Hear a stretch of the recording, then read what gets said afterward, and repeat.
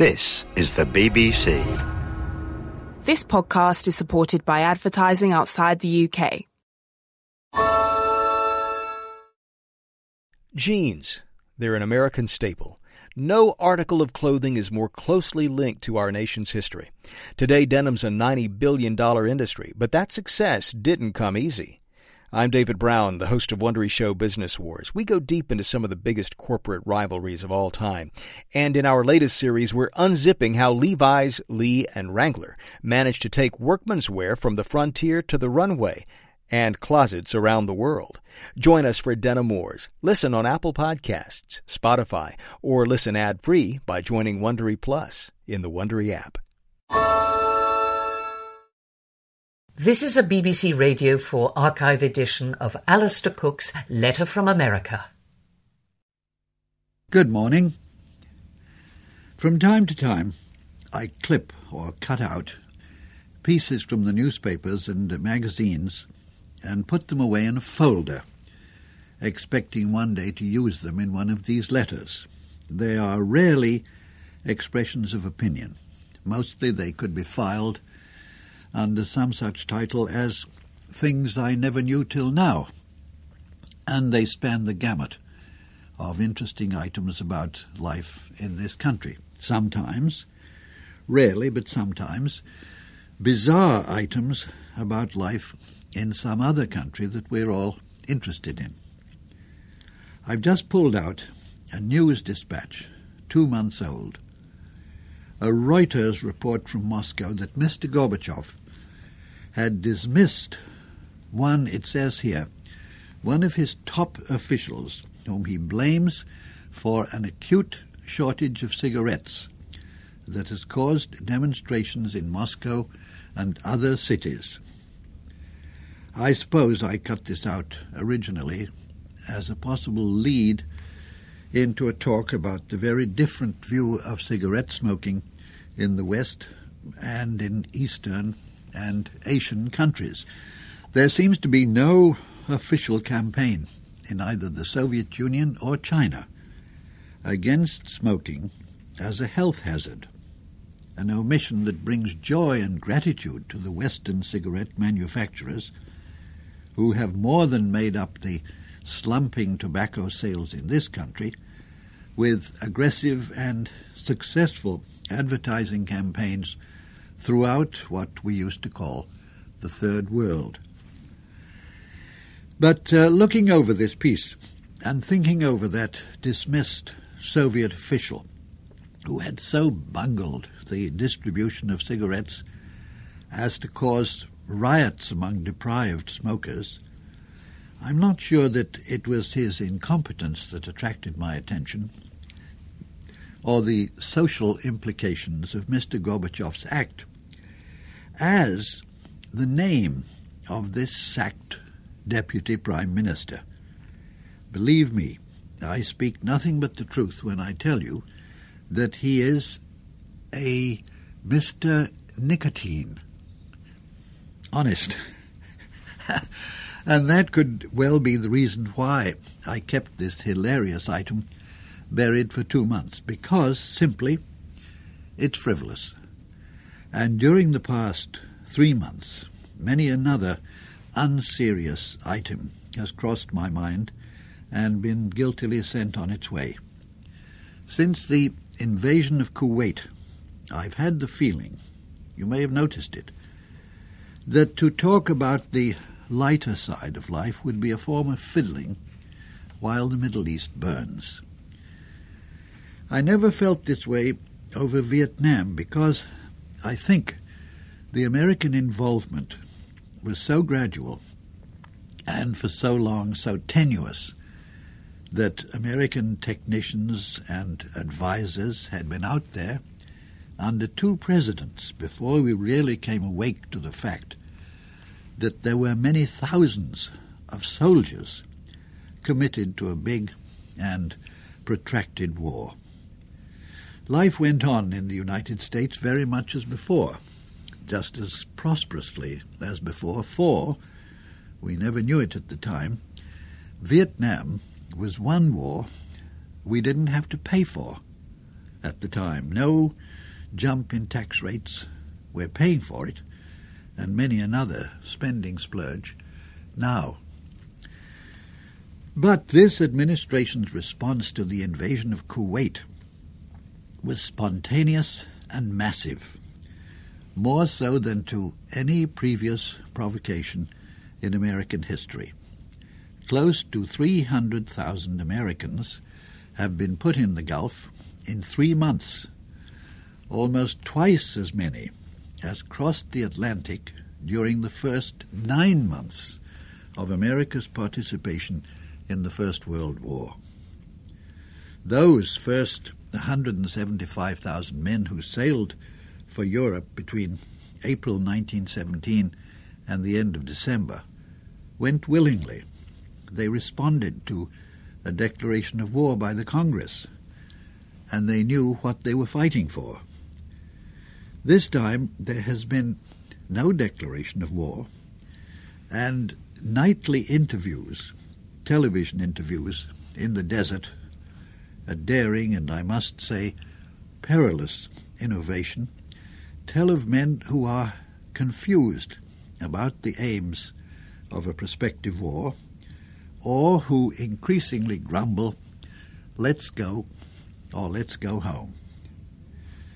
So what I'm saying is that the situation in the Gulf offers so many prospects of carnage or chaos that Saddam Hussein casts a long shadow on our daily lives. It seems irresponsible to dwell on lighter matters. It's a feeling I must get over. And this week we have fair justification for doing so in the general elections of last Tuesday, what's called a mid-term election, being midway between the presidential elections, which are held once every 4 years. Reams and reams of speculation went into print and into television gabble before the election, warning us of national trends that would be revealed in the election results. The particular trend you had to watch out for depended, of course, on the particular prophet you were listening to, Republican or Democrat. Neither of them predicted what their partisans would do. They spoke, as they always do, for the people, that wonderful abstraction so useful to speechifying politicians and editorial writers. When in doubt about who's thinking what, say the American people. Well, let's then match what the soothsayers said would happen against what happened. The Democratic astrologers said the people were so fed up with the continued pollution of the land and the rivers that they would rise and thumpingly endorse any new green initiative to discipline or punish the polluters. Result, in the 5 states that put such a punishing act on the ballot, it was soundly defeated in all of them. The Republican fortune-tellers said that the people were so enraged at the performance over the budget talks of the Democrats in the House, and they've been a large majority there for over 40 years, that they would finally throw out these incumbents in wholesale lots. Result, 96% of all the House incumbents were re-elected. One point both parties agree on. The incumbents, most of whom have been in the House for 3 or 4 or more terms, have accumulated so much campaign money from special interests who want to be catered to that they can almost never be dislodged by a newcomer, a challenger with little campaign money. Now, this did not seem to be true in the races for governor. In Florida, a man who refused to take individual contributions of more than $100 beat a well-financed incumbent. In Texas, a freewheeling tycoon who campaigned in cowboy costume, a joker who could call on $8 million in campaign contributions, lost to a woman with a third of that supporting money. When Mr. Clayton Williams conceded defeat, both his wife and his mother wept copiously. No wonder $4 million of his campaign chest came from his own pocket. All right, so what other thundering prophecies? The Democrats said the national swing to their party, which for so long has claimed to be the party of the common man against the heedless rich, the national swing would be revealed in colossal majorities for the two men who, at the moment, head the list of likely presidential contenders in 1992. Senator Bill Bradley of New Jersey and Governor Mario Cuomo in New York, running for a third term. The result? Senator Bradley squeaked in so narrowly against an underfinanced unknown that several Democratic leaders at once said you could forget him as a presidential possibility. Governor Cuomo, who last time took 65% of the vote, this time took only 53%, and against two opponents that had never been heard of a year ago. So, perhaps Governor Cuomo is no longer the savior many Democrats had been heralding. The Democrats said Mr. Bush had hurt himself, his political standing, so badly with his flip-flopping, zigzagging indecisiveness about the budget that his personal campaigning across the country for Republican candidates might actually hurt them more than it would help. Result, the Democrats were right.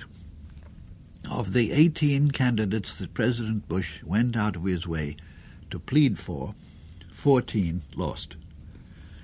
The Democrats went further. They said Mr. Bush's prestige, his national popularity, was slumping so fast that the Republicans would lose 6, 7, 8 seats in the Senate and lots of seats in the House.